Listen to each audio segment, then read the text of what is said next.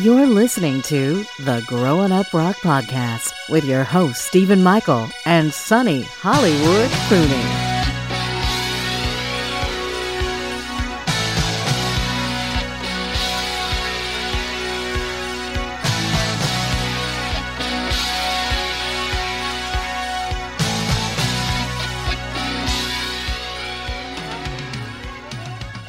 All right, Sonny, we got another exciting interview today from one of my grown-up rock bands, which is Paul Dean from Loverboy. I go way back to that first record with Loverboy that came out in 1980, and I was just starting to get into hard rock, and they had a pretty good guitar edge on that record, so I was all in from that first record on. How about yourself?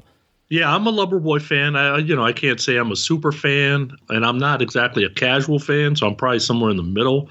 I think this is one of those bands that we probably don't agree on what we feel our favorite songs are, because you definitely like the harder side of Loverboy. Yeah. I like the softer side of Loverboy. Yeah, you know what's interesting, though? In doing the research for this interview, of course, I went back and listened to a bunch of Loverboy and some of Paul Dean's solo stuff. And you know what I found with a lot of the Loverboy stuff is, I'm not a ballad guy. I don't need to say that again, even though I just did. I like the heavier stuff, the Steal the Thunder and Strike Zone, stuff like that. But also they had like kind of a third side to them. So they had that side that was the heavy guitar edge stuff, and they had the ballad stuff, which you kind of like. But also they had some stuff that was, almost borderline sort of new wave a little bit. It reminded me, in listening back to some of these songs, it reminded me a little bit of like the Cars, some of the earlier Cars stuff. And, I have to look and tell you what songs in particular, but I remember listening, like each album literally kind of had that feel to it when I look at some of that stuff. Yeah, and I think that's where we probably agree, because I know you really like Strike Zone. Right. And I think that's okay. I love It Could Be the Night. I know you hate that ballad, but we probably both like Hot Girls in Love, and that's where the center is. Yeah, of course we do, but there was stuff like, Little Girl off the first record. There was just some stuff to me that reminded me a little bit of the earlier Cars stuff. Some of that feel to it, which I thought was kind of an interesting thing when you had a harder guitar-edged band plus the ballad band. It was just kind of a weird mixture, but I kind of liked some of those songs. And, the Cars were early influence for me. That first Cars record, I've talked about it many times. That was one of the first records I ever bought. Even the people that are helping them, right? So like Bruce Fairbairn, he's more melodic, but then Bob Rock is more rock, right? So even the guys that are working on their albums are kind of bringing in that feel. So I think that car type stuff kept them on the radio and kept them on the charts. And that's probably why they own those 5 years. Yeah, and, Paul talked about it a little bit in this interview where, basically, for him, he was never going to be a guitar star. He never really had that desire. For him, it was all about making Mike Reno look good and sound good, and he was all about writing the songs that he thought fit best. He flat out says that in this interview, is his job was to write the songs. Loverboy's weird because you could argue that Loverboy's basically a nameless and faceless band. Like if Mike Reno doesn't do Almost Paradise with Ann Wilson in like 85 or whenever that came out, people most likely would not remember his name, but they would know the headband and the leather pants, right? And the great songs. That image is an iconic image from the 80s. Yeah, but if you would have had to name, like I wouldn't have been able to name Paul Dean if I didn't really kind of look into it. Nobody was saying Paul Dean on the radio. Yeah. And reality is nobody was saying Mike Reno on the radio until he did that song with Ann Wilson. Yeah, that's right. And I saw Loverboy headline either on the Get Lucky tour, maybe the Keep It Up tour. I don't remember exactly which one. I wished I could remember what opening act they had, because usually in those days, I mean, I was all in to see both bands. Very few times did I go where the headlining band didn't have a good opener back in those days. Can't remember who it was, but I'm sure I bet I liked it. Yeah, I'm not sure. I got to look at my list again, but I don't think I've ever seen Loverboy. Because by the time that I'm looking at concerts, I'm in the mid to late 80s, and these guys are fizzling out. Yeah, I saw them at the height for sure, because they were headlining in an arena where I saw them. I saw them in the same place that I saw my first concert with Van Halen. But, not only am I a ballad guy, I've always said that, but This Could Be the Night was my senior ball song. So, I have a connection to the song. Right on. Yeah. When they released big ones in 89 with all those hits, it also had that album had a song called For You, which wasn't released on anything. That's one of my favorite Loverboy songs. Yeah. And I love every song off that Greatest Hits album. So that's kind of what got me into Loverboy, and then I went backwards. Yeah. Cool. All right. Well, before we get too far into this subject, hey, listen, we got to talk about the Rockin' Pod 2 Expo, because we're in a battle right now. We got all these other amazing podcasts getting all these cool donations, and their perks are getting picked up, and the new young guys on the block, the Grown Up Rock podcast, we're just kind of hanging out trying to drum up, whether it's $2 or $3 or $4 or $5 to put in the donation pile. And we did have a donation this week, which was completely amazing, by Jason Kearney, who donated and picked up the This Ain't No Disco perk, where Jason's going to come on a future episode and he's going to do an episode of This Ain't No Disco, and Jason gets to pick the year and the songs. So that's going to be killer. We're looking forward to recording with Jason here in the next couple of weeks or so, and putting that episode out. But we need the help from all the other listeners, and we don't care whether it's $5, $10, $15.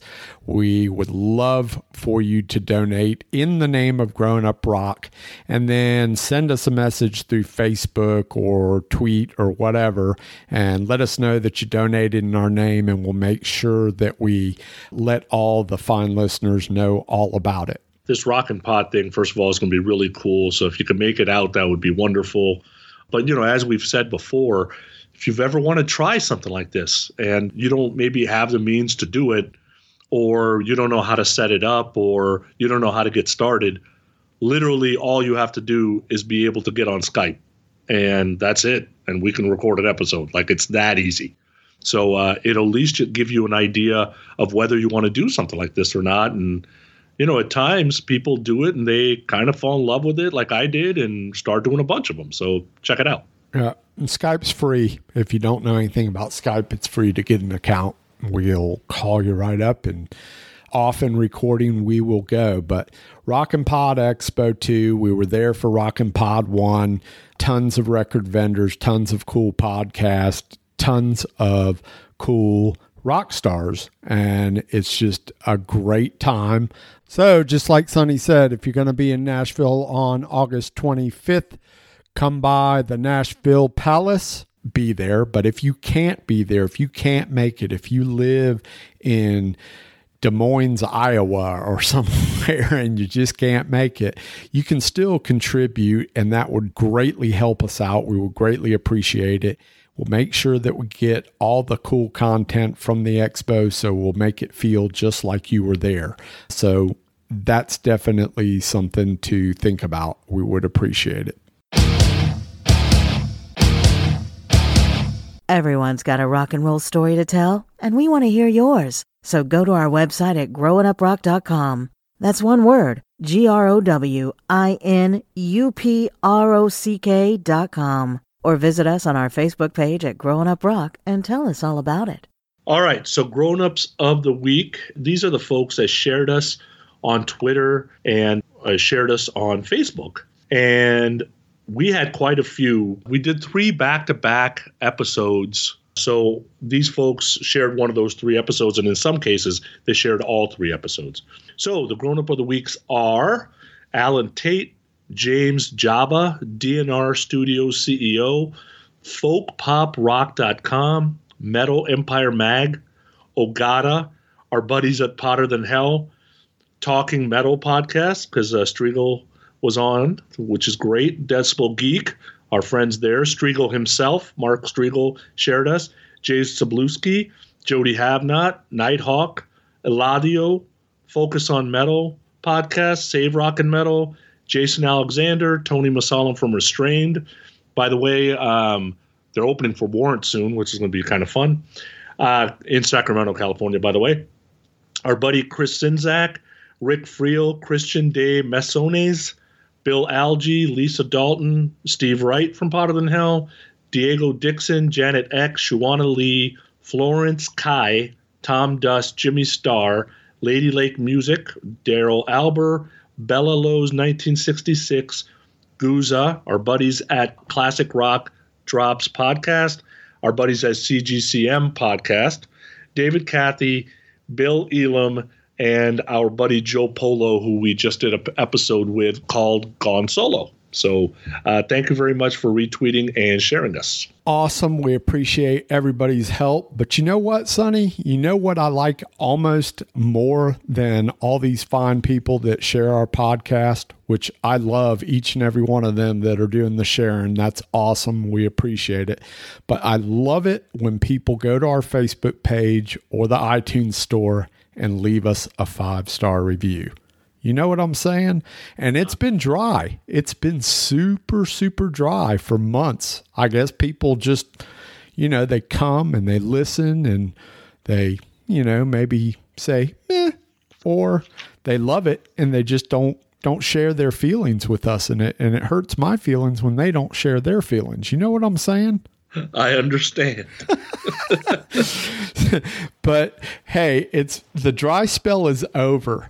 So I'll start with the Facebook reviews. So we got a couple of Facebook reviews. Our friend Troy Dunn says, "Great show. Thanks for bringing new and vintage rock music to my ears and making my work day go by quicker. Short and sweet." And I'll tell you what, this is something that makes me super happy because podcasts help my day go by quick and easy as well. And I love hearing new music. And I love that we're turning people on to new and vintage rock music. It's awesome. So Troy, thank you so much.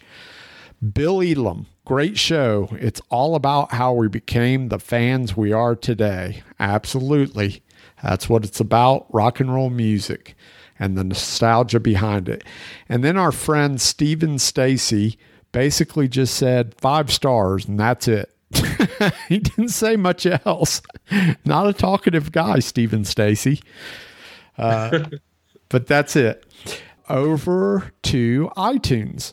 Our buddy Jay Zablewski. Jay's been around for a little while. He's been sharing our episodes. He just says another great one and says the Decibel Geeks will love these guys. And he's right. We love the Decibel Geeks. And so fans of the Decibel Geeks will most likely appreciate our show. Sonny, we got one more. I'm going to read it out. And this is by Winner Chicken Dinner. I'm just kidding. I made that up.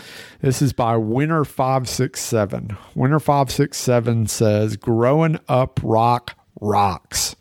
Subscribe to this show now. Great sound quality, knowledgeable host, a fun listen for fans of true rock. Keep up the great work, Sonny and Steven." That's awesome. I like that dude. Or chick. I really don't know. Winner Chicken Dinner could be anybody, a girl or a guy, but I love them. So, Sonny, I'm super happy right now. You know what I'm saying? I understand, but I think he didn't give us 5 stars, did he? Who? The person you just read? Yeah, he did. No, he did. The one after it. So that's right. I'm glad you brought that up. So we really appreciate when people go and they leave us a 5-star review on our Facebook page or our iTunes page. It's awesome. And then they have something quick to say. We sometimes scratch our head when we have somebody that leaves us 1 star, not because they left us 1 star. That's actually, if you don't like it, you don't like it, and you want to leave us 1 star, you got to do what you got to do. We won't censor that. But Parkour 56. So Parkour 56. Parkour 56 says, great unique listen, great show with a unique concept. Keep up the excellent work. Now you would think that sounds like at least a 4, maybe a 5-star review. I think Parkour 56 messed up and left us a 1-star review. So what's up with that? So what that ends up doing is kind of messing up the overall rating of the podcast, and it is important to us. We don't hang our hat on it, but it makes us happy if we're making you happy is the bottom line. But yeah, Parkour 56 had some good stuff to say, but just unfortunately only checked that 1 star, and that made us look bad to all our friends. That's okay. It's the message that counts. It is the message that counts. So anyway, that's it, man. That was a bunch of stuff, but you know what? We got it out of the way. We caught up on everybody else. And now we've got this really cool Paul Dean interview from Loverboy coming up. But before we get into that, you did a poll on Twitter, right? Yeah, so a couple of days ago, because I knew we were going to do this episode, put up a poll on Twitter, and, I didn't really want to put Working for the Weekend as part of the choices because I figured it would win because everybody knows that song. So what I asked was, besides Working for the Weekend, what Loverboy song out of these 4 do you like best? And the choices I gave was When It's Over, because that's one of my favorites. This Could Be the Night, because that's one of my favorites. I put Hot Girls in Love, which is a little more rocker. And I put Turn Me Loose, which is obviously a little more rocker. And out of those 4, we got 32 votes. And 20 out of those 32 votes were Turn Me Loose. So obviously people like the song Turn Me Loose. So we should probably play it right now.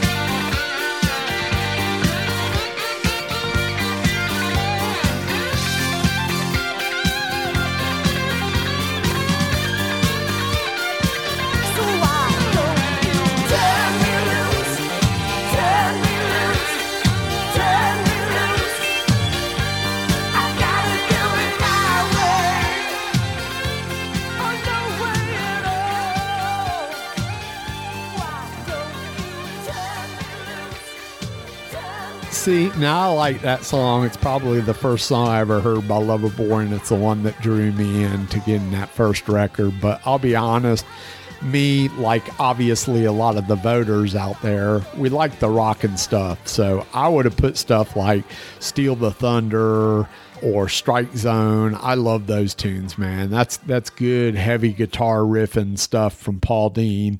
That's the stuff that I prefer. But you know, Sonny had to have his ballads on there, Crybaby. Well, people still picked the hardest rockin' song out of there, so you still won. Exactly. So get my point.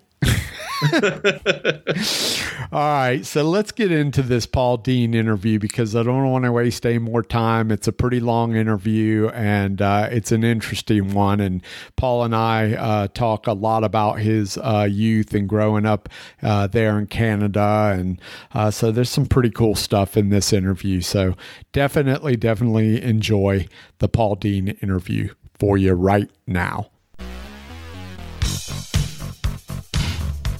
Hey everybody, this is Paul Dean from Loverboy, and you're with the Grown Up Rock Podcast with Stephen Michael.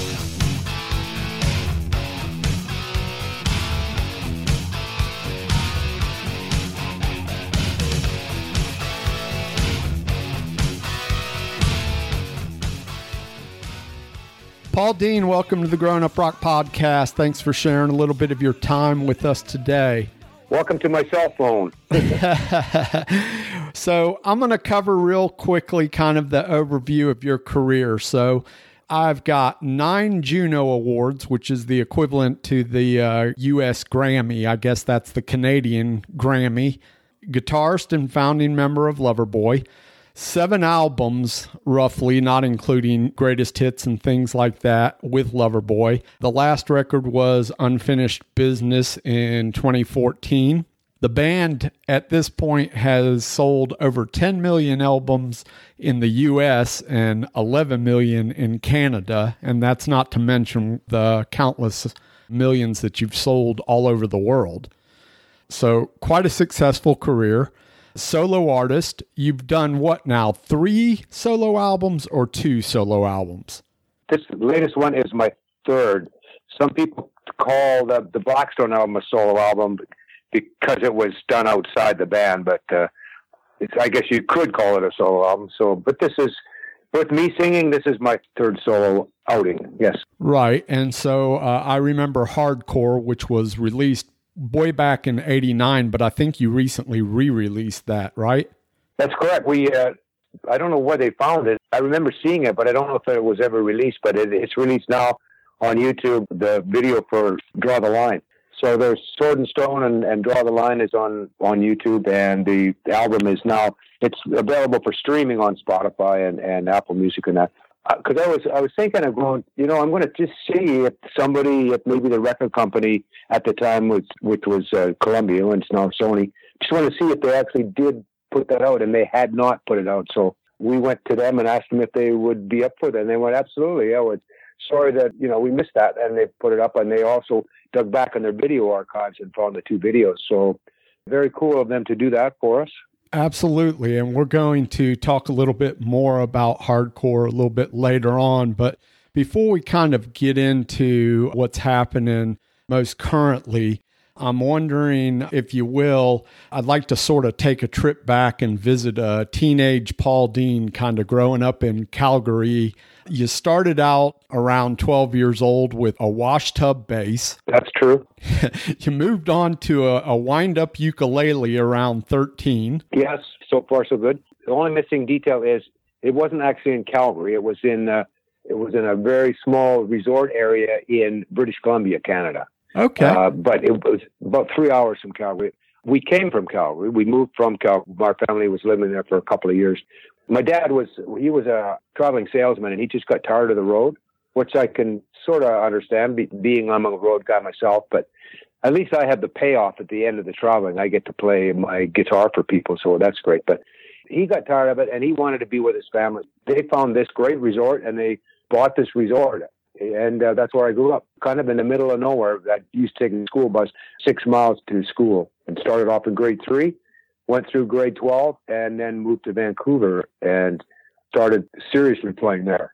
Vancouver's a beautiful, beautiful area.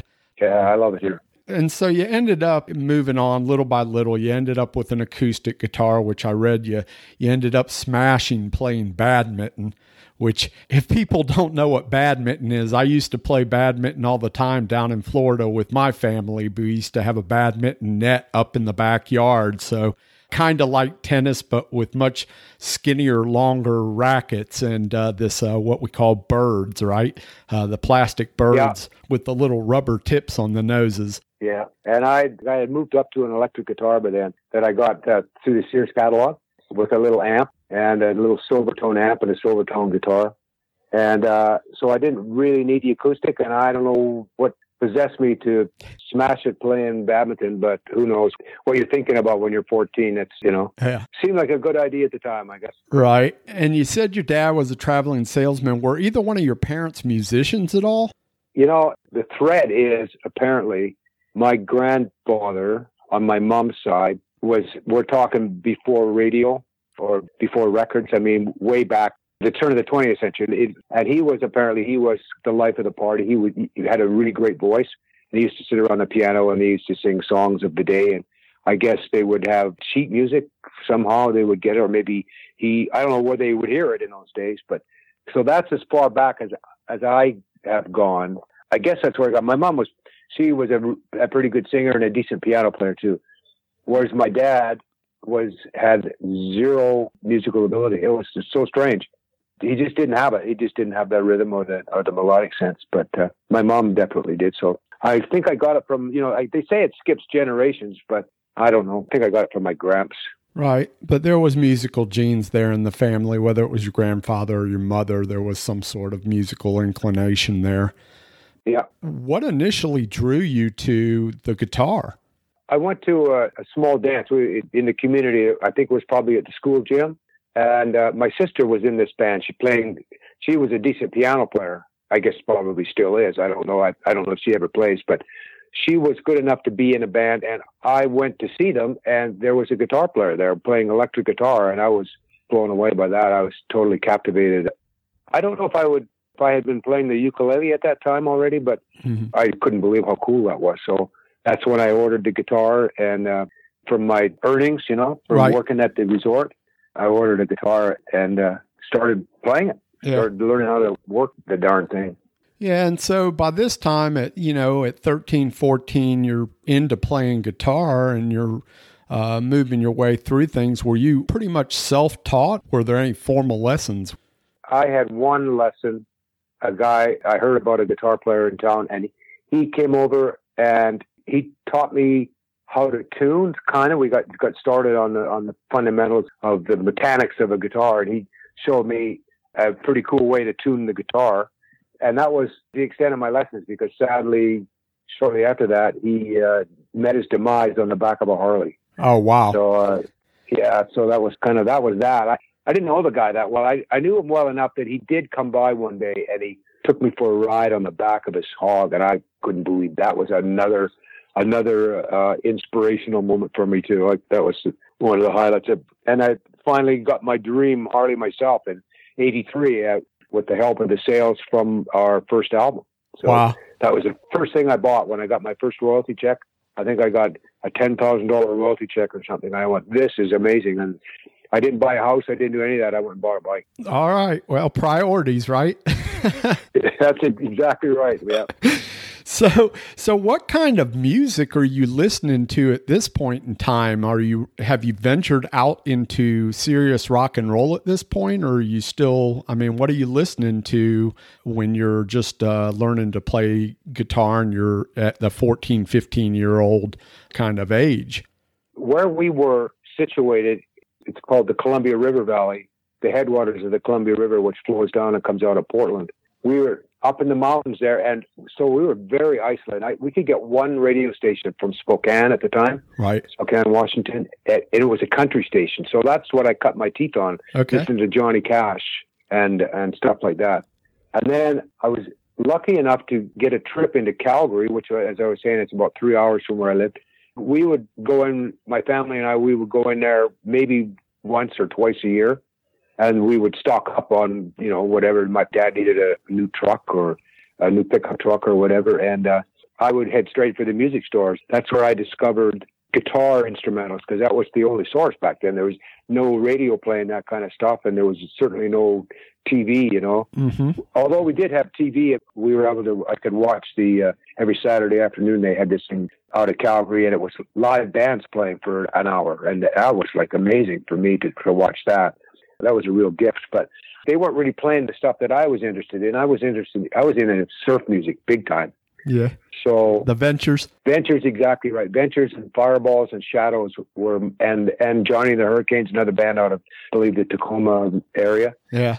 So all instrumental stuff, all with great guitar players and really simple blues-based stuff. Although the Ventures, they had a few more, and the Shadows, they had more advanced progressions. But so that's how I learned. I put the records on the EPs at the time, I guess, and I put them on, and I would just play along with them. And I would learn all the parts, all the bass part and the drum part. And invariably, it was two guitars, bass and drums. So that was kind of the deal back then. And except with Johnny and the Hurricanes, they had an organ, a really cool, kind of corny sounding, cool box organ that they played the melodies on. But the guitar player would be cooking in the background and decent solos. And I didn't learn the sax part and the organ part, but I learned all the other parts, just, you know, how a song is made up. Right. What it takes, you know. So shortly after that, like I was playing, I had a gig on Saturday night.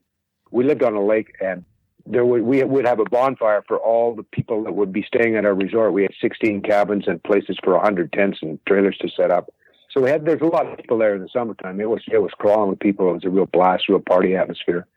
So, and every Saturday night I would stretch a 150-foot extension cord across the lawn from our front porch down to the lake side, and I would plug in my amp, my Silvertone amp, and my Silvertone guitar, and we would sing folk songs of the day. And I guess word got out that there was this kid who could sort of play, this young 15-year-old, 16-year-old kid who could play. And one day I was manning the store in our resort, and that was my job. Every Sunday afternoon when my folks would be cleaning the cabins, getting ready for the next customers, I would be minding the store. And one day a guy came in and said, I hear you're a pretty decent guitar player. We're actually looking for a bass player. Would you be interested in coming and joining our band? I said, absolutely. So, you know, I asked my dad and mom, and they said, yeah, that'd be okay. So at 16, that was my first gig. I was the bass player on a homemade bass that the guitar player had built. He built a bass amplifier. He took apart a jukebox. That was pretty inventive. Took apart a jukebox, and I don't know how he got the preamp going, but all that tech stuff. But that's what I plugged into. He built a little cabinet with a speaker in it, probably took it out of the jukebox too and made it portable, and that was my amp.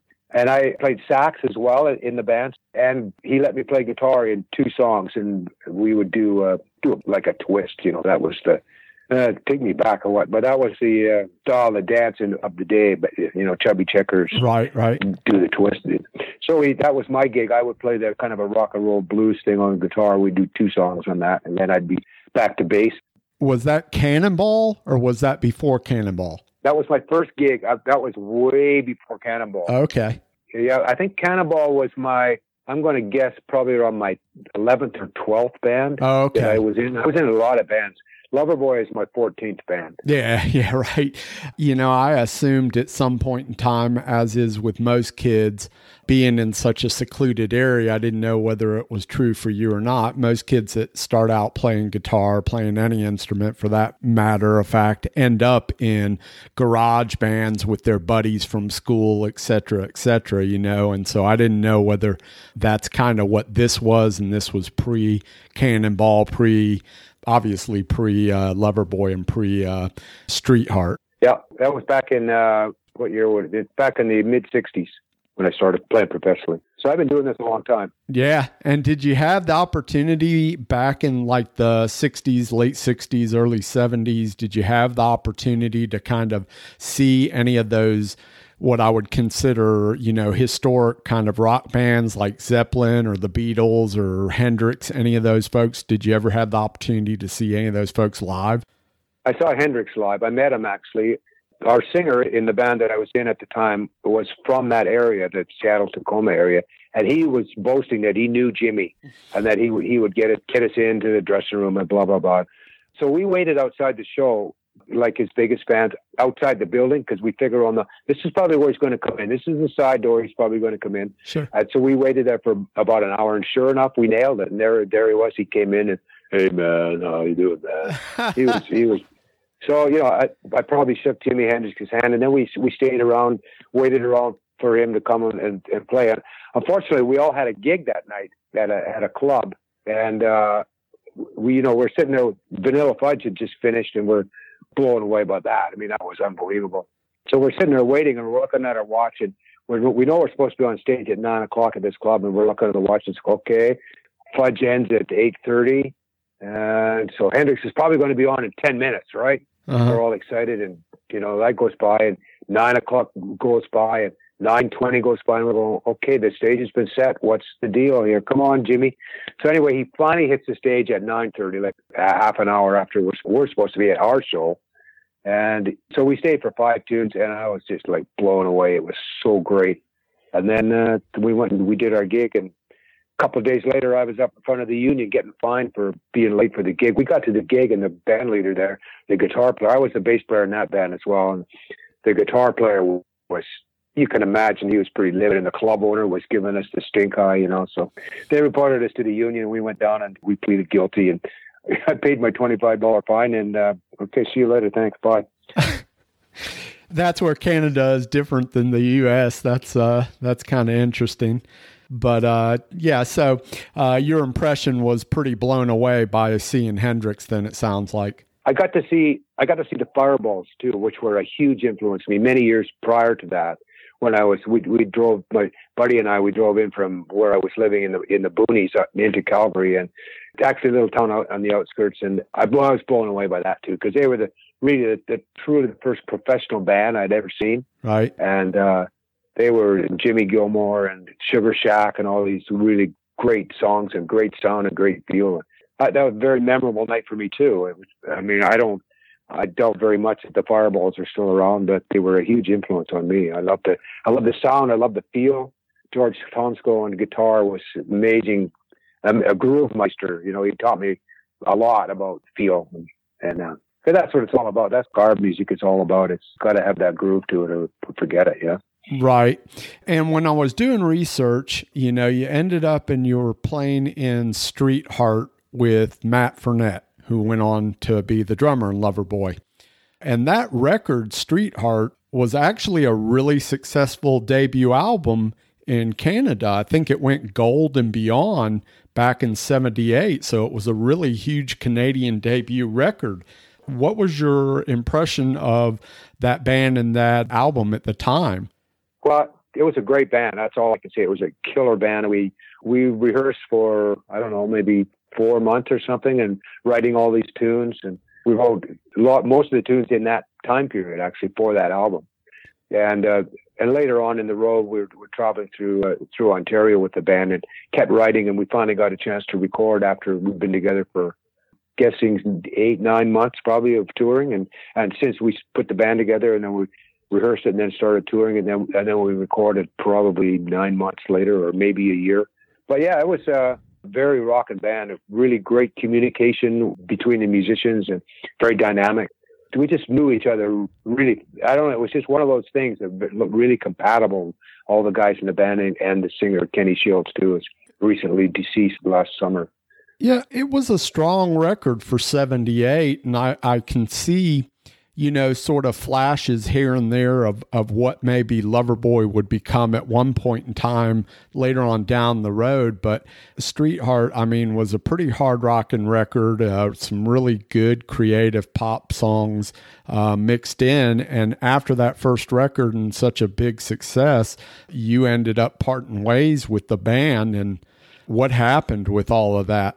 Well, not to get too personal about it. I guess I could put it like this. The manager of the band, he came to me kind of begrudgingly. They really wanted Matt in the band. And maybe they went to Matt, and Matt says, I'm not going anywhere without Paul. I don't know what happened. I could fantasize that, I guess. But he came to me, and his plan was they didn't want a guitar player. They wanted to have 2 keyboard players. And so they already had a keyboard player, and Spider was in the band, and Kenny was singing. Killer keyboard player Daryl Gutau is still part of the ongoing Street Heart. And they never really wanted a guitar player. They wanted to have something different. So it didn't really start off that great between me and the manager. So I was complaining a little bit to him about some of the things on the road that were happening and that I didn't think were cool, and just looking for some guidance there. What should we do about it? And I guess he and Kenny looked at me and said, "This guy's a real troublemaker. He's got to go." So that's kind of putting a simple twist. I don't want to, as I say, I don't want to get into too many personal details on it, but that's kind of what happened. They came to Calgary. I was living in Calgary at the time. Yeah. And Kenny and the manager came to Calgary I thought we were going to talk about the next album. And they came to give me the sad news that I was no longer in the band. So wow. It totally blew my mind, it broke my heart. But I got over it, and I wished them well, and I've jammed with them in the past since then. And Kenny and I, like 2 weeks before he passed away, I went out and I saw him, and I introduced my son to him. And Kenny and I went through a lot together. It was such an amazing band, and that will never diminish that great feeling of how we played together, performed together. Right. All five of us, not just Kenny and me, but all five of us. It was a really good band, really good communication within each other.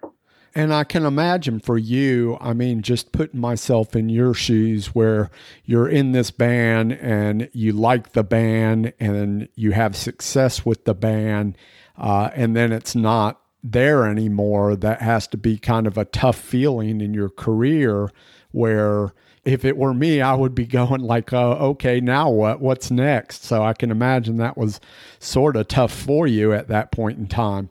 It was really rough. And to compound that, I went to see some old friends of mine in the band I was in a few years prior to that, just to hang out. And I ate something because I was really upset when I got the news, and it was like right on the heels of that massive letdown for me. And so I wasn't thinking, I was depressed. And I ate some squash that had been in the fridge a little bit too long. I didn't even look at it. I just sort of put it in the steamer and ate it down. And I got so sick. And I went to the concert and saw my buddies. And, sometimes that takes a little while to manifest, like maybe 3 or 4 hours later, and you go, oh dear. And I was in big trouble. I didn't know if I was going to make it, actually. So not only was I going to deal with the loss of Street Art, but I almost kicked the bucket the same week. So it was a tough time for me. That was an absolute low of my life, That was pretty hard. So you're saying literally you got food poisoning to the point of it almost killed you? Is that what I'm understanding? Yeah, I was so weak, and my wife was at work, and I tried to get to the phone to ask her to come home and help me out, and I couldn't make it to the phone. It was across the room. I couldn't make it to the phone. I was lying on the floor, wow, almost passed out when Denise came home from work and saw me, and I don't know, somehow we got to the hospital, and they put me on intravenous, and I don't think they didn't put my stomach in it, but they put me on intravenous, and I pulled through, obviously. Wow, but, yeah. It was pretty touch and go. That's crazy. So then in the sense of you never know what's around the corner and never give up, you end up back in Calgary and you form this relationship with Mike Reno, and thus Loverboy is born. That's kind of the quick overview of it, but that's essentially what happened, correct? That's exactly right. I was working on because I had been let down from Street Art and a few other bands too, I've always said that obviously the singer is the most important guy in the band, and the rest of us are there to support him and make him look and sound good. And being a songwriter, that was my job. Maybe someone had to do it. Sure. And somebody had to write the song. So I was writing madly for Kenny Shields at the time. And so my job was to write for Mike. And, but at the time I was so let down. I went, you know what, I'm going to do enough of this, putting my heart and soul behind a singer. I'm going to be the singer. So I said, for better or for worse, I'm just going to be me now, and I'm going to be the Randy Bachman of Calgary, or whatever. I look up to Randy Bachman. He is one of my all-time idols. I think he's amazing. Anyway, you actually tried out for BTO, right? You've been doing your homework, dude. I read it a couple of places that you actually tried out. It never worked out for whatever reason, but you might have even tried out a couple different times or something. Isn't that right? I tried out once. We got together in my studio in Vancouver. They came to town and they called me up and they said, would you be interested? And I basically taken over Randy's role. singing his tunes and playing his parts. And I thought that was kind of interesting, but I was more interested in doing new material in the style of BTO. So I had a couple of tunes that were in that style, and what I thought, and I took them to the band, and we tried to learn them, and it just didn't happen. It just didn't click. Right. But I will say Fred Turner, who's recently retired, he is one of the best, the coolest dudes you'll ever meet.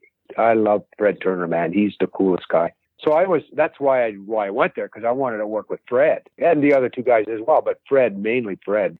We did a thing for Brian McLeod previously when Loverboy got back together again.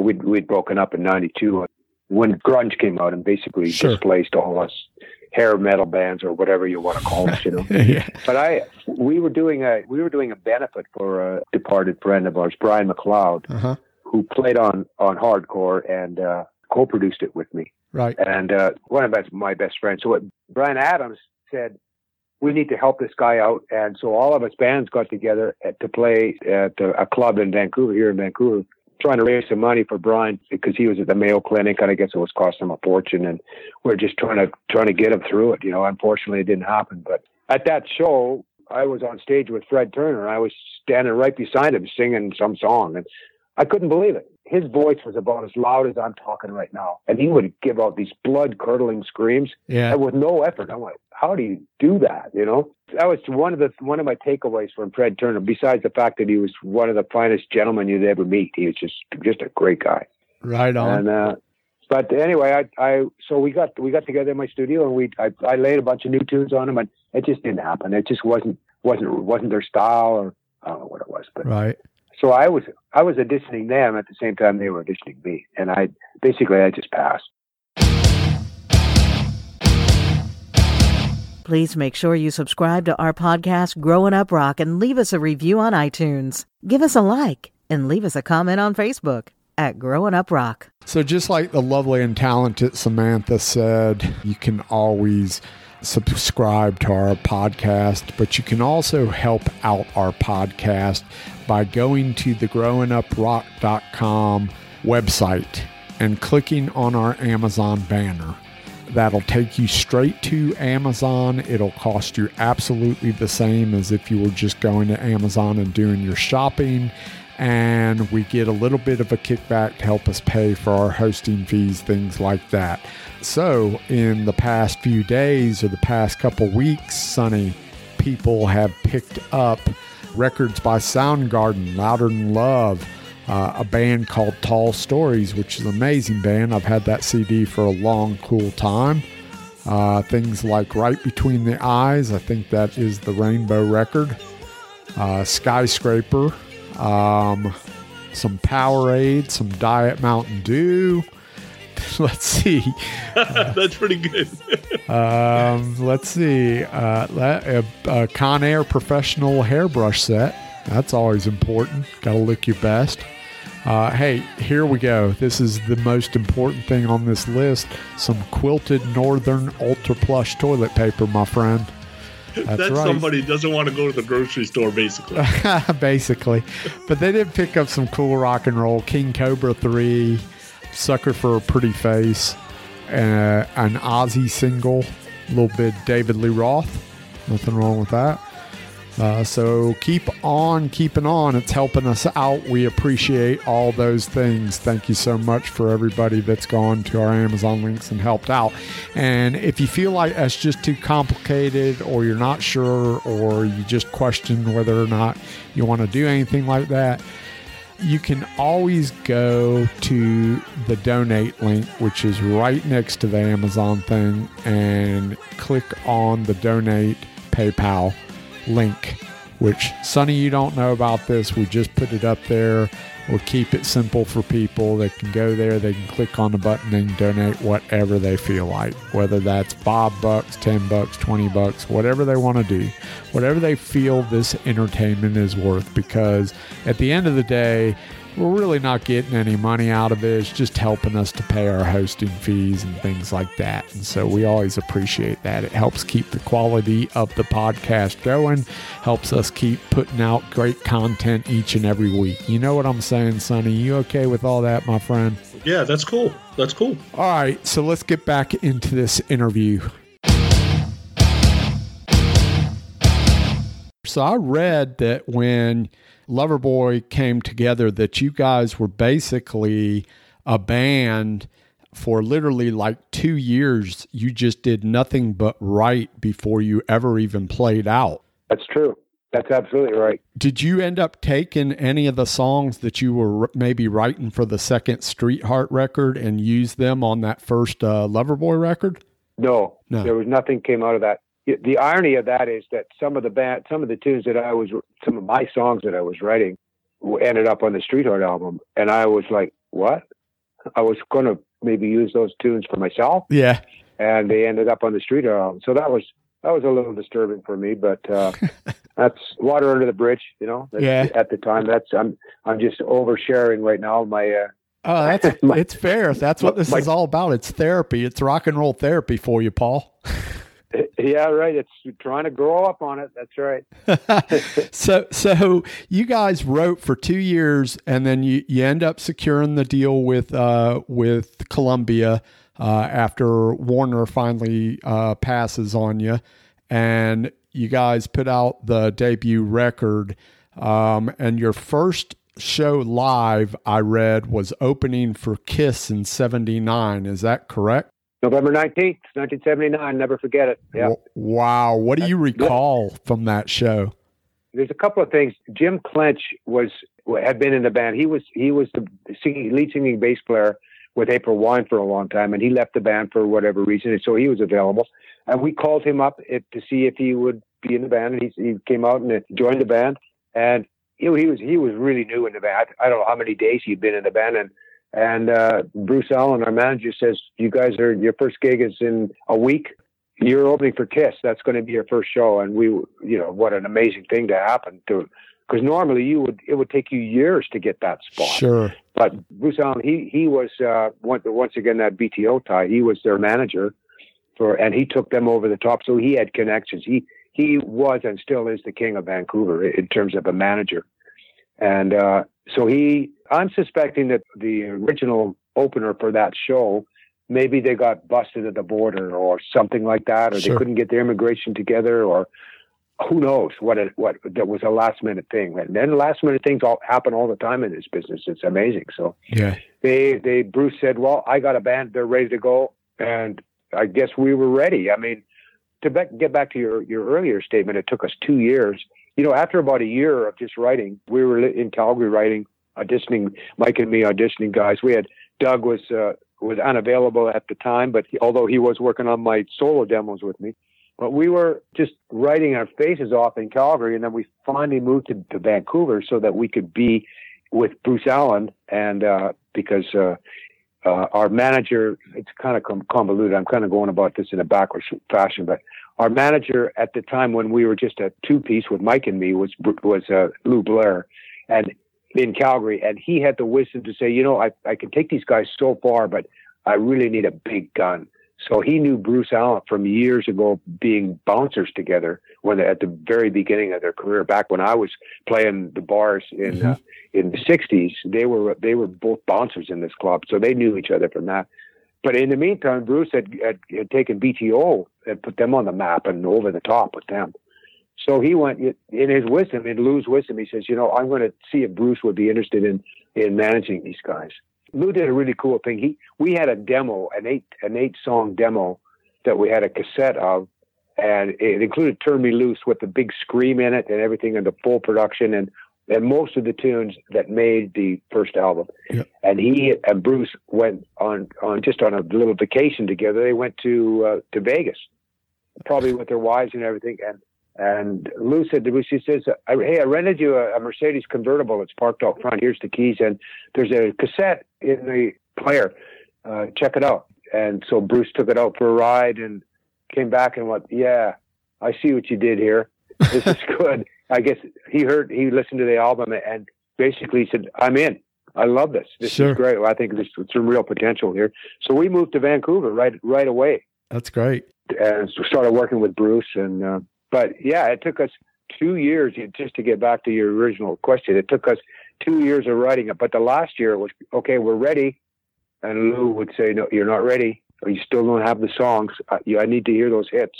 And okay, so we're back in the studio, back in the rehearsal hall. We're still auditioning drummers and bass players all at the same time, but we're still writing, and we're pretty solid by this time. We've got a bass player in Jim Clench, and Doug has left the band in Calgary and moved with us to Vancouver. Matt had left Streetheart by this time. Yeah. But we were rehearsing. By this time, we were rehearsing in Matt's basement, the rental house he had with his girlfriend there. And then we kept, begging, come on, we want to go start playing. And he's, no, you're not ready. So finally the opportunity came along, and I guess they figured that we had the songs. And so that was our first show. And then after that, we've been working nonstop ever since that, really. That was because all of a sudden here we are from playing the big room in Vancouver opening for Kiss to playing the clubs. So there was a lot of interest. It wasn't like we had to start off at the clubs at the bottom and claw our way up, because remember, we were playing all original material too. And right. That was very unheard of for a club band to be doing that, because most bands they're cover bands. They're playing Zeppelin or Aerosmith and AC/DC, So our first show was playing the bars in Vancouver. That's what everybody wanted to hear. So we got pretty good at ducking ice cubes and lipstick containers and stuff like that at quarters, because they'd be yelling at us, Aerosmith, and they'd fire something at us, right, and demanding that we play what they wanted to hear. And we said, well, sorry guys, this is who we are. This is what we're doing. We're not a cover band. We're doing our own thing here. And we were pelted regularly up to a point, and then people started to get it.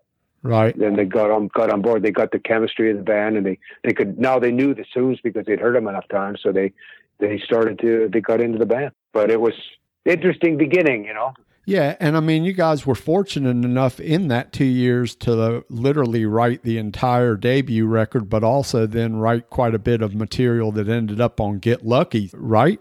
I don't think that's correct, because I remember working for the weekend, writing it on the road.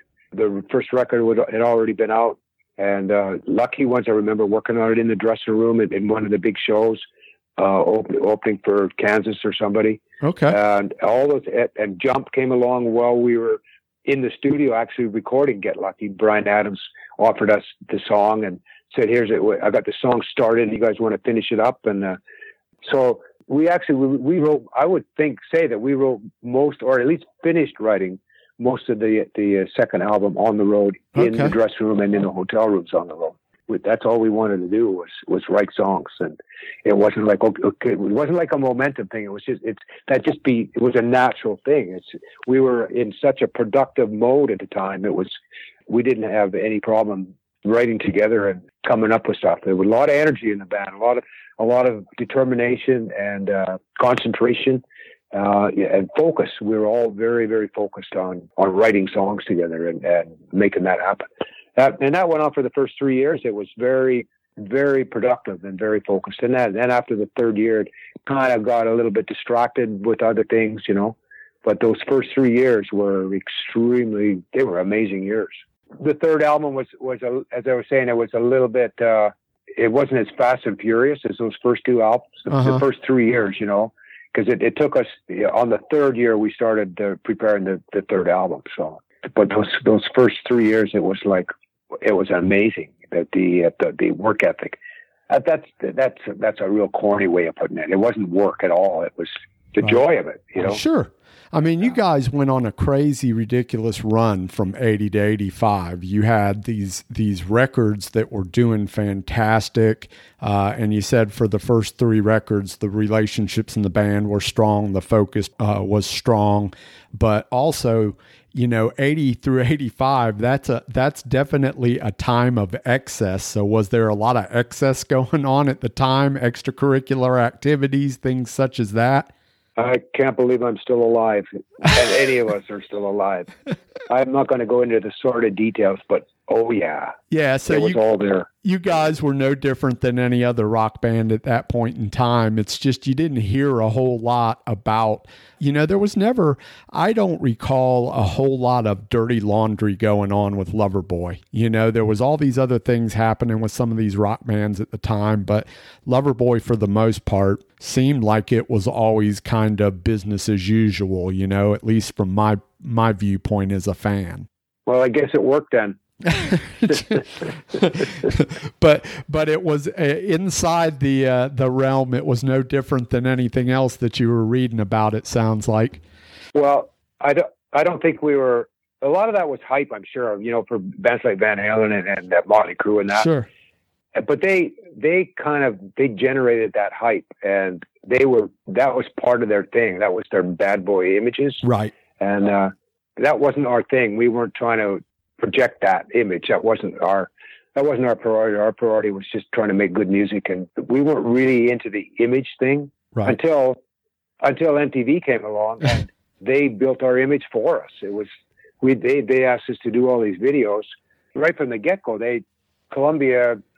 I don't know whether MTV came to Columbia or Columbia went to MTV, but the guys came to us as soon as MTV broke. They said, "Okay, we got to get our boys on the channel," and they asked us to come to New York and start making the video for "Turn Me Loose." And so I was totally aware of MTV. I stumbled across it in Wichita, Kansas. I think we were on the road with Kansas or ZZ Top or something like that, and hopefully for them and.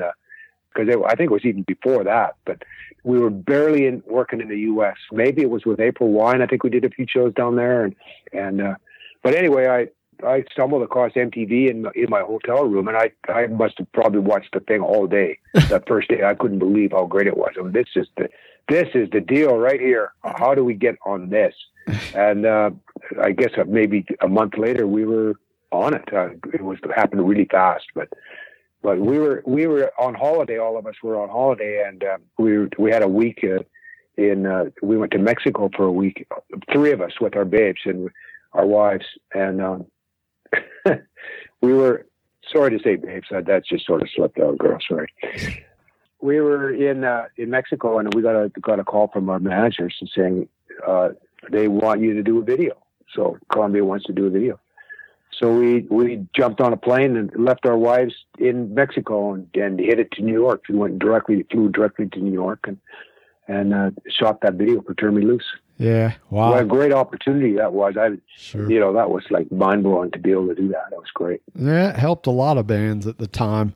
You were a huge part of the writing team. I mean, you literally had your hand in on just about every song for those first 3 records and even the 4th one. But I am curious about one thing, which is I noticed in doing my research that "Lovin' Every Minute of It," which was the lead track off of that album, was written by Mutt Lange.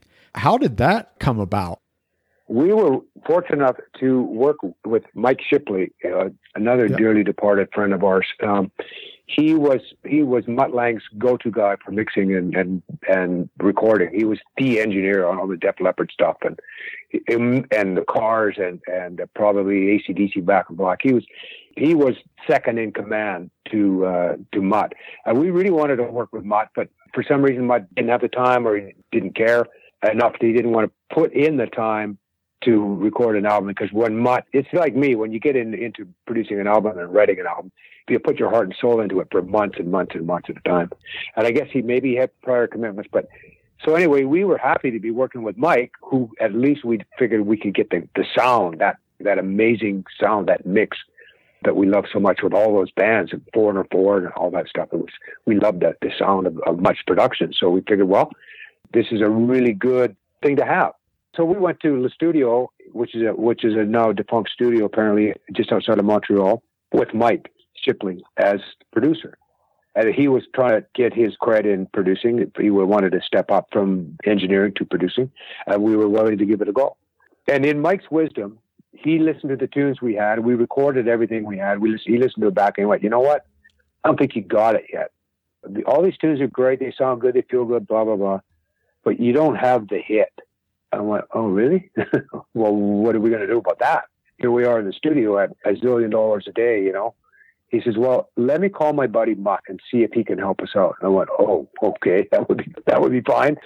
So he did it, and Mutt agreed and wrote us a tune specifically for us in a couple of days. I swear, in a couple of days, he played all the parts, wrote the tune. Maybe he already had a germ of it, you know, had a start on it. But anyway, 2 or 3 days later, he delivered. He phoned us up, put me on the phone, and said, "Play me the song over the phone." I immediately got, I went, this is an amazing song, but I can't really hear what's going on. Can you call us back and I'll get the engineering staff to hook up a recording system through the phone line so that we can get at least a bit more clarity and we can hear exactly what's going on. So we did that. So we went from a mosquito sound to maybe a hummingbird sound. It was getting better, but it still wasn't great. But at least we could hear what was going on. Right. Yeah. Kind of. We could hear what the guitars were doing and we could understand the lyrics now, but I still couldn't hear the bottom end. So I said, this is really great. I got a really good picture of it, but is there any way that you courier us an actual tape of it? Because we love the song. We definitely would want this song. We want to get a better view of it. I want to be able to hear what the bass is playing and what the kick drum's playing, the bass drum's playing. And so he did that as well. So I guess a couple of days later, it arrived. The courier arrived all the way from probably London to Montreal, and we put it on, and there it was. Okay, that's what the kick drum's playing. That's what the bass is playing. Okay, got it.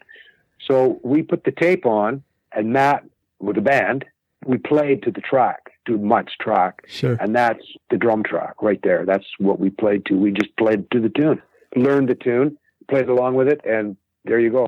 There's the track right there. That was our, what they call a click track, I suppose. It was, we didn't have that. Well, all we had was the tape Mutt sent over. So we played along to it and played guitar and sang and everything. And then, worked on it from there and polished it up. And that's what you hear. That's awesome. Wow, man, you guys in 2014, you released Unfinished Business, but now it's 2018. You guys have been touring all along, doing these fly dates, and you even have dates listed up through September of this year where you're doing fly dates, but you've been working on the solo record, and that's what I want to talk to you about now, because you just released this new single, Be With You, on the 27th of March that you can find, at Spotify and Apple Music and places like that. I went and listened to the song, and it's interesting because before I even read like any of the press release or anything, I just want to listen to the song because I don't like to be influenced by words on paper. I like to hear for myself. So I totally hear you. That's exactly what I am too. It's like a movie. I don't want to read any reviews or anything. No. I want to see it and make up my own mind. So yeah. Cool. So I went and I listened to the song, and then I formed my own opinion. I heard the song, and then I went and read the press release, and I'm like, holy shit, they're almost dead on, because the first thing I thought when I heard the song was, okay, wow, this is different for sure, but it has a little bit of this sort of this traveling Wilburys feel. And sure enough, in the press release, that's one of the bands they cite as kind of having that feel. And then the second thing that I thought to myself is, hey, we're right around the corner from summer, and this sounds to me like kind of a summertime song. You know what I mean? Wow. Yeah, now that you mention it, it never even dawned on me that this was that was the case. But you're right. Now that you mention it, it is a summer song. Wow, that's pretty fortunate, I guess, that we picked that tune to put out. I don't know. Yeah, cool. I mean, I can 100% hear this on my vacation mix. It just has kind of that Mexicano feel, that I don't know what you call it, but I mean, that's what it feels like to me. That's what it sounds like to my ears, is that kind of feel. It kind of makes me happy, like I'm on vacation. So that's a good thing. Margarita in hand under the umbrella on the beach. Sure, right there, huh? Right. Why not? You see, you can picture that with this song, right? Oh, yeah.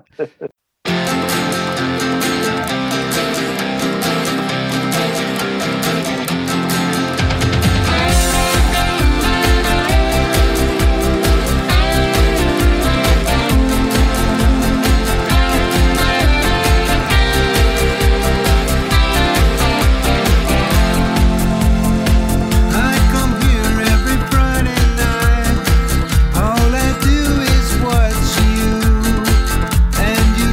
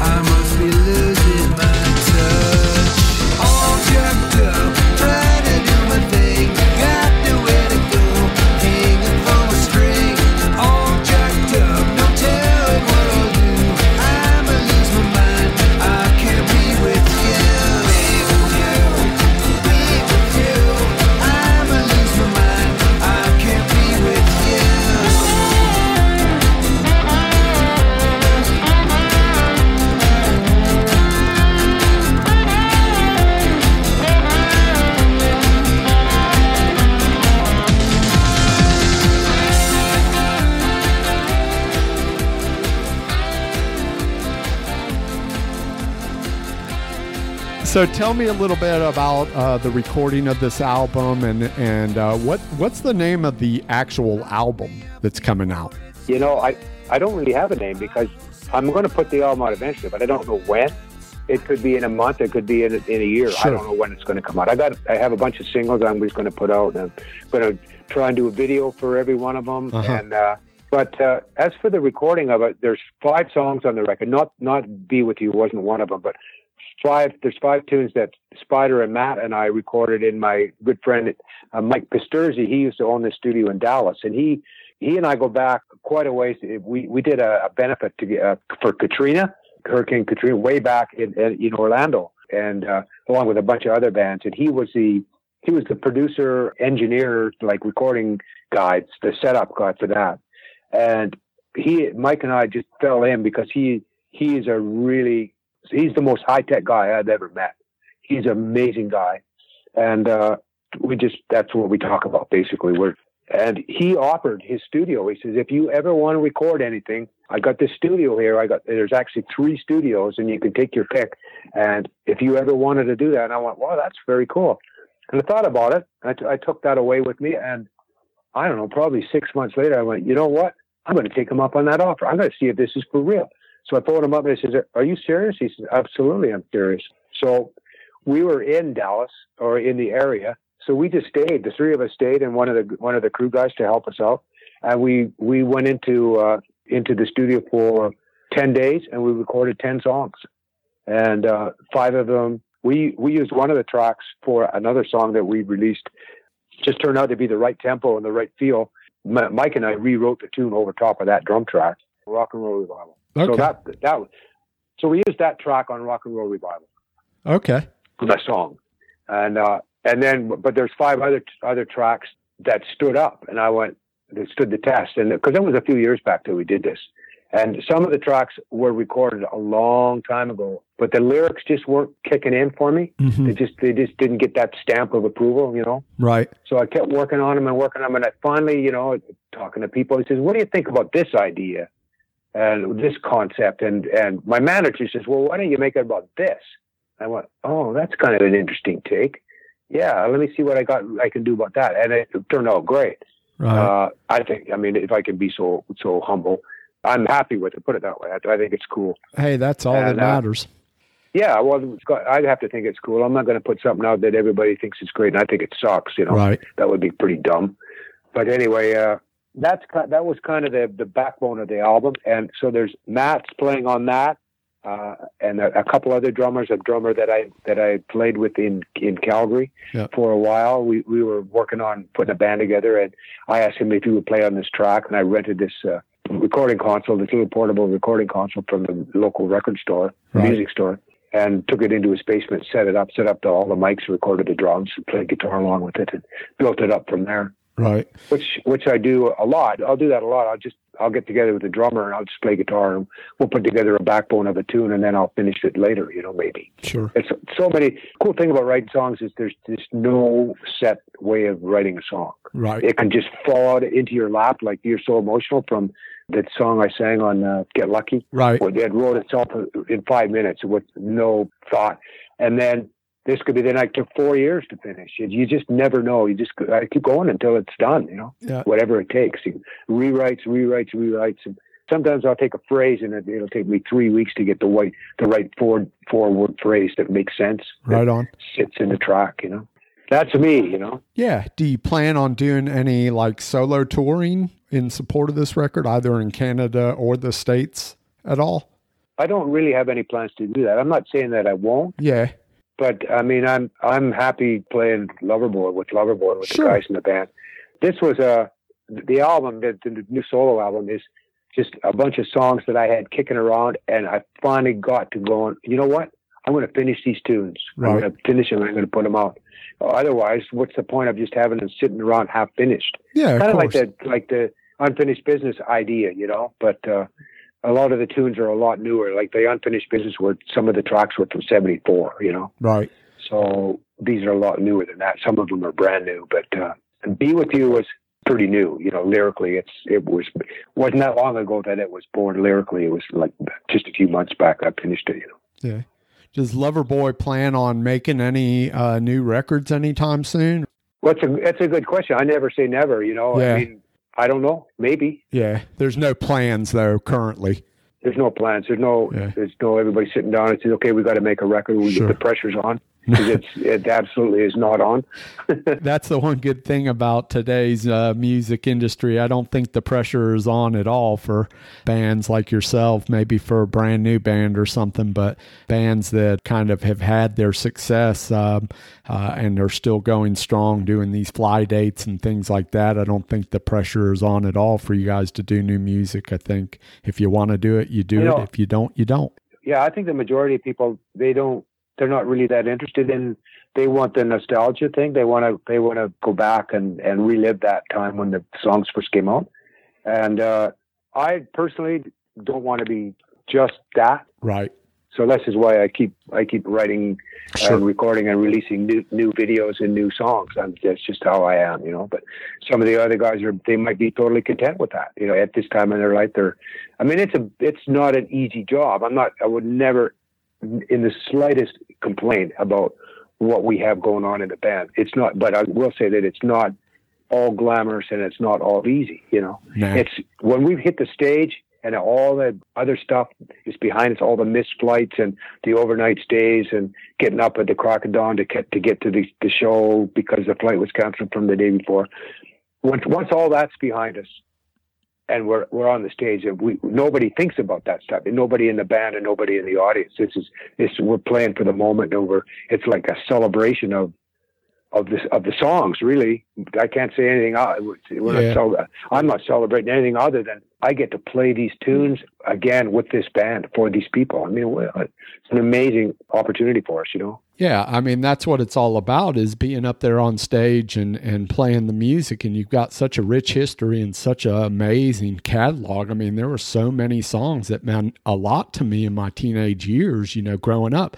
I happen to be like you in the way that I always appreciate new music. And I'm not the guy that comes to see Loverboy necessarily to hear Working for the Weekend and things like that. I like the deep tracks. Like I like Strike Zone. You know, I love that kind of thing. I was never the ballad individual. I mean, Loverboy was a unique band in that period of time of my life because I was into guitar-driven rock, and Loverboy had enough guitar-driven rock to keep me interested. I was never the ballad guy.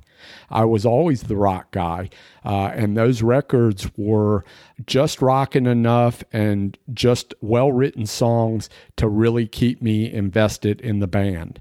And so I always love to hear the deep tracks and new music, you know, and so that's kind of what I'm all about. I think you're in the minority, though. Oh, absolutely, I am. I hear what you're saying, absolutely. I mean, if given the chance, I would play every song that we've ever recorded. You know, I'd get up on stage and play for 10 hours. But, you know, that's my job. I always say that I got the easiest job. Doug and I have the easiest job in the world. We just wiggle our fingers and sing a little bit. It's what Mike Reno has to do. It's unbelievable what his gig is. And Matt is a friggin' powerhouse. He doesn't let up for 90 minutes. It's like, whoa, where does that energy come from? So, you know, 90 minutes is good. It's a really, I think we all feel really fulfilled because there's so many different, even though it's usually the same songs, they're so different from night after night. For me, anyway. And I don't know how many people pick up on it because, I mean, let's be honest, most people come to hear Mike, and rightly so, because he's one of the top 2 or 3 singers in rock, in my opinion. He's an incredible voice. That's why I got together with him in the first place, because his voice, I went, whoa, this is amazing. This guy got such tone. It's funny, I watch him warm up. I listen to him warm up, and I try to analyze how he gets the tone, how he gets that tone how it resonates through his head and through his whole friggin' body when he sings, you know. It's just, he's really got it down. He really understands how to get that. When he sings the ballads, or when he sings anything, really, from the top of his screams, and it's really powerful in the pop genre, and then when he sings the ballads and he gets that tone, that body head tone, I don't know. Call it what you want, but I'm still Mike's biggest fan. He's an amazing singer, and Matt too. What a great drummer, you know. Yeah. These guys. Well, we all do. We put everything. Somebody said, what I like about you guys is it's like every gig is going to be your last gig. You put your heart and soul. You put everything you have into every song every night, and that's true. We do that, and that's who we are, you know. Right. And that's who we are together too. I mean, if we were playing with somebody else in the band, it's probably not going to generate that kind of chemistry. But fortunately, because Spider and Matt and I had played together in Street Hard, as sad as it was at the time when Scott was in that fatal boating accident 20 years ago, we're lucky for us.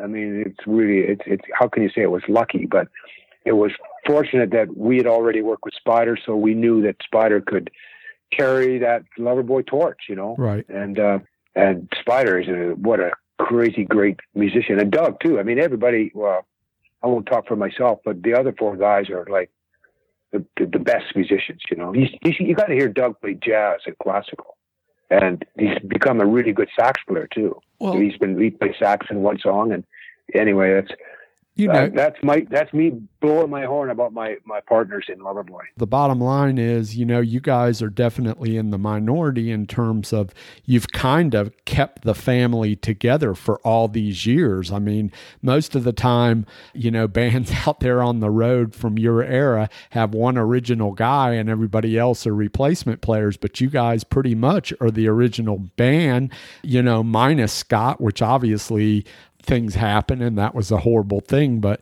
it is what it is. And so, you know, the band as a whole is still pretty much intact. So that's amazing after all these years. Yeah, it is amazing. And just to give you a little bit of insight as to why that may be happening, my wife Denise and I have been together for 46 years. Awesome. Congratulations, man. So maybe it has something to do with my peacekeeping skills. I don't know. But that's just the type of person I am. I'm a faithful dog to the end. Maybe as a guitar player and as a singer, neither one of you have a complete ego problem. So if the guitar player doesn't have a complete crazy ego and the singer doesn't have a complete crazy ego, it makes for a nice living environment. Well, that's true. Somebody has to stay sane through it all. And stay objective and be cool and be able to turn the other cheek and to be able to walk away and say, you know, this isn't that big a deal. This isn't career ending. This is not a career ending decision. So I'm just going to walk away, and tomorrow will be another day. It'll be just great. That's it. Hey, listen, Paul, I've taken up a ton of your time and you've been super gracious. Before I let you get out of here, are you interested in doing kind of a quick lightning round of questions with me? I can try it. All right, cool. Let's go. Let's have a little bit of fun. Song you wish you wrote. Oh, wow. Oh, what's that Beatles song? She's Leaving Home, maybe? Okay. One of those, something like one of those super dark Beatle ballads, you know. All right. I don't know if that's the one. What's that one called? That's that melody. I'm gonna leave that for the fans to figure out. Band other than Loverboy you wish you were in, and would you play guitar or would you do something else in the band? Holy mackerel, that's a good question. Rhythm player in Jimi Hendrix Experience. Awesome. Great answer. Your favorite tour you were a part of, opening or headlining, and if you were headlining, who was your favorite opening act you had out with you? My favorite opening act, that's a no-brainer, was Joan Jett. Okay. Now we open for her. I mean, Joan Jett is, to me, she's the shit, man. She's so great. I love her attitude. Yeah. She's just she is the queen of rock and roll attitude. She says it all. She is rock and roll, that girl. Awesome. So that's, and she opened for us, I think sometime in the 80s, I don't know. Yeah. But we did a really cool tour. It was a bit weird because she was so rock and roll and we were so not rock and roll, but I didn't care. My vote went to Joan Jett because I just love her to death. She's just great. Right. I think one of my favorite gigs, two come to mind. One was in San Antonio, because something about San Antonio and Canadian bands, I don't know what it is, but Triumph and all these other bands and Rush would come through San Antonio and the crowd would go crazy. Interesting. And I just remember coming out one night after we played there in the limo and being literally swarmed by this hive of fans. It was like a beehive of activity. It's just people literally crawling on the car. Awesome. And who could forget something like that? No doubt. And another time, I mean, this is all, it sounds like big ego stuff, but it's just stuff that sticks with it because it's so unusual, Sure. It's so out of the norm. And one other time we're playing in Japan and we're running from the fans. Like the Beatles, man. It's like, what is this? How can this be? In 1982, we're in Japan for 10 days, and it was pandemonium. That's waiting cool. for you with gifts at the bottom of the elevator. At least they had the great restraint not to come and knocking on our hotel room doors, but they would be waiting for us at the train stations when we got off. They knew exactly where we were going to be at any time with a gift or a request or something, so that was cool. But the one that really sticks out was we were playing in Munich, I believe in 83, and we were headlining in a velodrome, which I believe that's what they call it. It was an indoor bicycle racetrack, wooden, all slanted all the way around. It was so cool. And once again, it was the fans reacting, and this has never happened. We've had chanting before. We had a couple of chanting nights this summer in Quebec. We did 2 back-to-back nights, and they were doing a hockey chant between the end of the set and before the encore. Right. And that's always mind-blowing to hear that.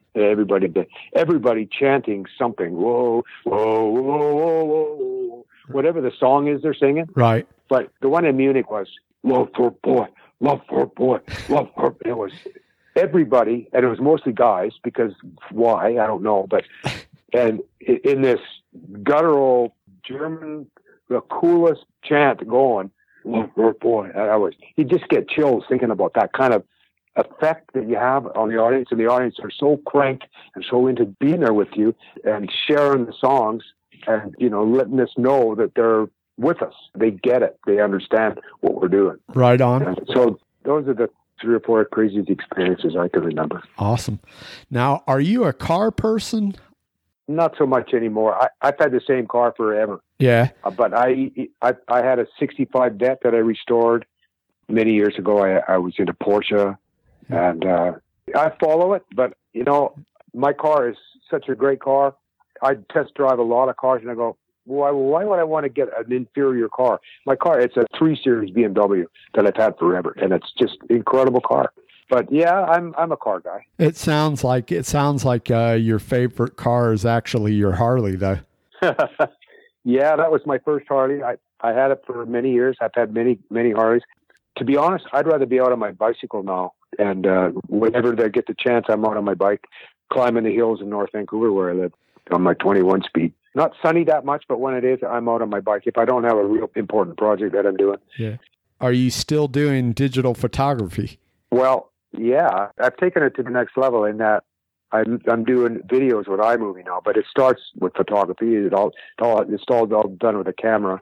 I do most of it on my iPhone, or I have a little portable. You got to keep everything portable because I do so much of my work on the road. Mm-hmm. Do you ever see doing like some sort of a show where you're going to share your projects with anybody, photography projects or movie projects with anybody? That's exactly what I'm doing, is that my videos, the last 4 videos that I've done are all on YouTube.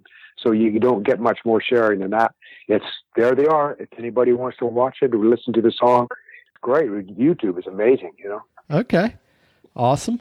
And so do you sing in the car or the shower? Because you're singing on your solo records. So do you sing in the car or the shower? I don't sing in the shower because people live in my house with me and they don't want to experience that. But I whipped out a couple of tunes actually in my car. One of the ballads that I sing, I was really trying to get in the mood for it, trying to find the right key that was relaxed and it was my natural voice. So I sang the tune and recorded it on my phone, not knowing, having any idea what the key was that I'd already recorded the track in. But I had the feeling that maybe it wasn't the right key, but I just wanted to make sure. And it turned out that I was really, really close. I was like a semitone out. So I came back in and I re-recorded all the tracks, changed the key, a semitone, and then sang it. So that's what I do. And I'll sing along to Tom Petty and people like that I kind of have an affiliation with in terms of style and tone. Yeah. And I look to Tom Petty as a real inspiration vocally for me. Awesome. All right, last question, and then I'm going to let you get back to your lovely Vancouver, and that is, what 2 records do you take with you to the desert island? Well, that's easy. I would take the White Album, the Beatles' White Album. Yep. And I would take Electric Ladyland. Those are my 2 albums I would take. Okay, perfect, because White Records, you get a double record, so that's a good deal. That's right. And if there was a third, it would be that double Zeppelin album that they released. That was a killer album too. Physical Graffiti, I think. Thank you. Exactly right. Yep. Paul Dean, you have been so much of a gentleman. I appreciate your time. You have been awesome. Well, no problem. It's a great honor to talk to you, and all the people listening. I want to say hey and come and see us sometime. Absolutely. We will tie together not only your website, but Loverboy's website and social media to our show notes so that everybody can reach out to you guys and find all the latest information and tour dates, et cetera, et cetera. And when you put out your solo record, they can, of course, go out and get the single now. And listen to that. Like I said, it's a great summertime song, in my opinion. So go out there and check it out. Well, I appreciate it, Stephen. Thank you so much. Have a great day, my friend. All right. We'll talk to you guys soon. Bye. All right. So that's the Paul Dean from Loverboy interview. Paul had a lot to say. Sonny, what do you think about that interview? How did we do? I thought it was a good interview. You know, guy's pretty humble. Now he's 72 years old, so you don't always get the easiest answer or the quickest answer. Yep. And at times don't get to the answer, but he's also 72 years old, right? So guy's still out there rocking. You got to love that. And then that whole BTO thing, man, think about that. If that works out, like maybe Loverboy completely is gone. Who knows if it even exists? Yeah, that's interesting. Yeah, he talked about that. It was during one of their hiatus breaks, and he's obviously a big BTO fan. So pretty cool. You know, I thought it was a little bit of a fanboy moment for him. You know what I mean? Like you can obviously tell that he was really, you know, a big fan of BTO. And so that would have been cool. I mean, that's like, you know, if I had my own band and we were really successful, but all of a sudden Eddie Van Halen asked me to join Van Halen, you know, that would be a bit of a fanboy moment for me, you know? Yeah, yeah. And then I thought it was interesting he brought up the Mutt Lange thing. So most people probably don't know that Lovin' Every Minute of It was written by Mutt Lange. But if you go back and really listen to that song again, it is very Def Leppard. What was interesting to me is, you know, he could reiterate the date that they opened for Kiss, but then Sword in the Stone didn't come up. Yeah. You know, I didn't have it on my notes, and I wanted to bring up Sword in the Stone, and I wanted to bring up a lot more because with that solo record he recorded, the hardcore record, not only did he have Sword in the Stone, which was obviously written by Paul Stanley and a Kiss song, but obviously it was, he also had John Bon Jovi and Richie Sambora, Bryan Adams. So there were a lot of big stars that contributed to this record. And when you think about it, this record came out in '89. So a lot of those people, Bon Jovi, Bryan Adams, they were at their peak. I mean, they were really doing well at that point in time. So that's pretty cool stuff. And, you know, you bring up Sword in the Stone, and that sounds like a good place for... You wanted the best, and you got the best! The hottest band in the world, Kiss!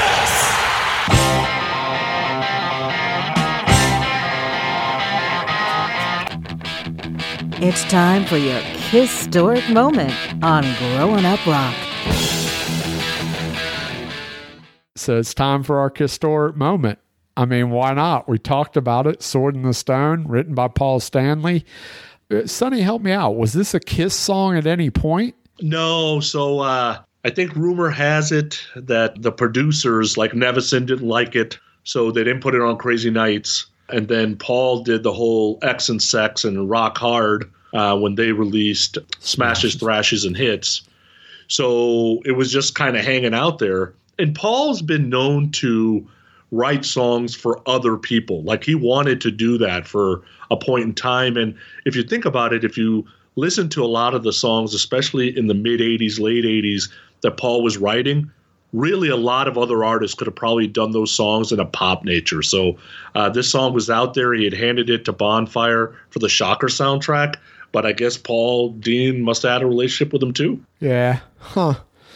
Let's go ahead and play this song. This is the Paul Dean version of a hardcore. This is Sword in the Stone.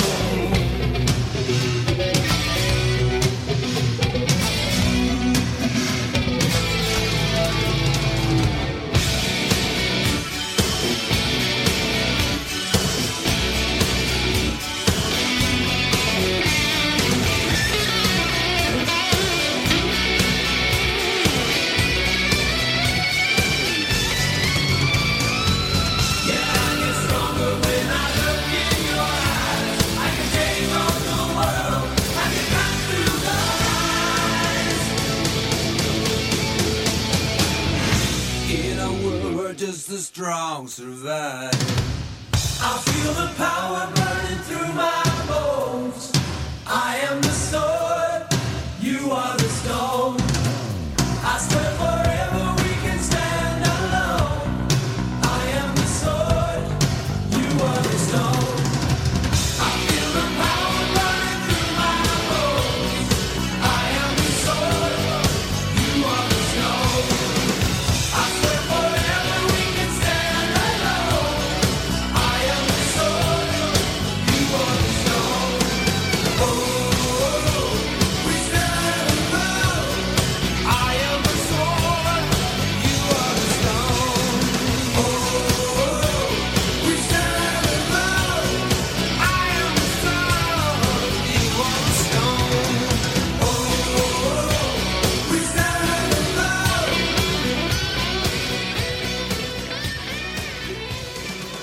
Yeah, see, Paul does it justice there. I mean, it's 1989. I thought Bonfires probably had a little more punch. The video is very 80s, so if you see it on YouTube, it's out there. Well, I think we need to bring this thing to a close, man. It's going to be an epic episode, man. There's lots and lots of cool stuff in this episode packed in.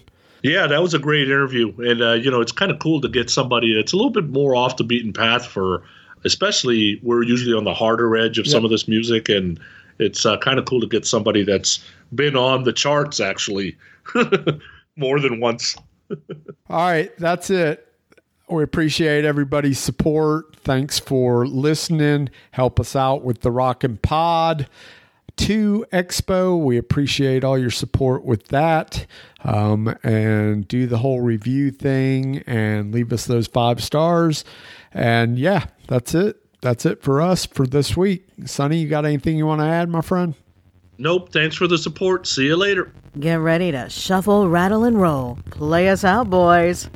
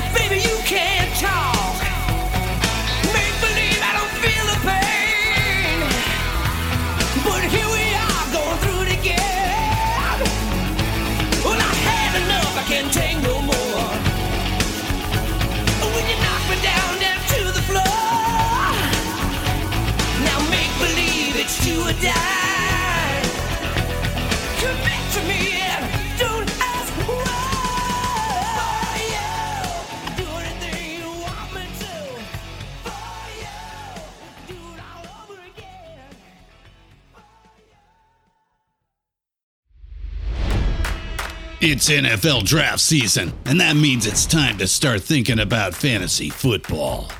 FantasyPoints.com features industry-leading experts and prognosticators using proprietary hand-charted data to help you score more fantasy points. FantasyPoints.com is the place to go for whatever kind of fantasy football you play. Whether you play fantasy football, daily fantasy sports, or do a little bit of everything, Fantasy Points has the meticulously researched content to guide you to victory. And why wait for the fall? Fantasy Points also covers the new spring football league, the UFL. Join the guru, John Hansen, Scott Barrett, Joe Dolan, and other massive names in the fantasy football universe with an exclusive offer. Use code Pantheon for 15% off any Fantasy Points package, including the all-in package, with access to every article, tool, and data nugget that Fantasy Points has to offer. That's FantasyPoints.com and code Pantheon for 15% off at Fantasy Points. FantasyPoints.com, code Pantheon. Score more fantasy points.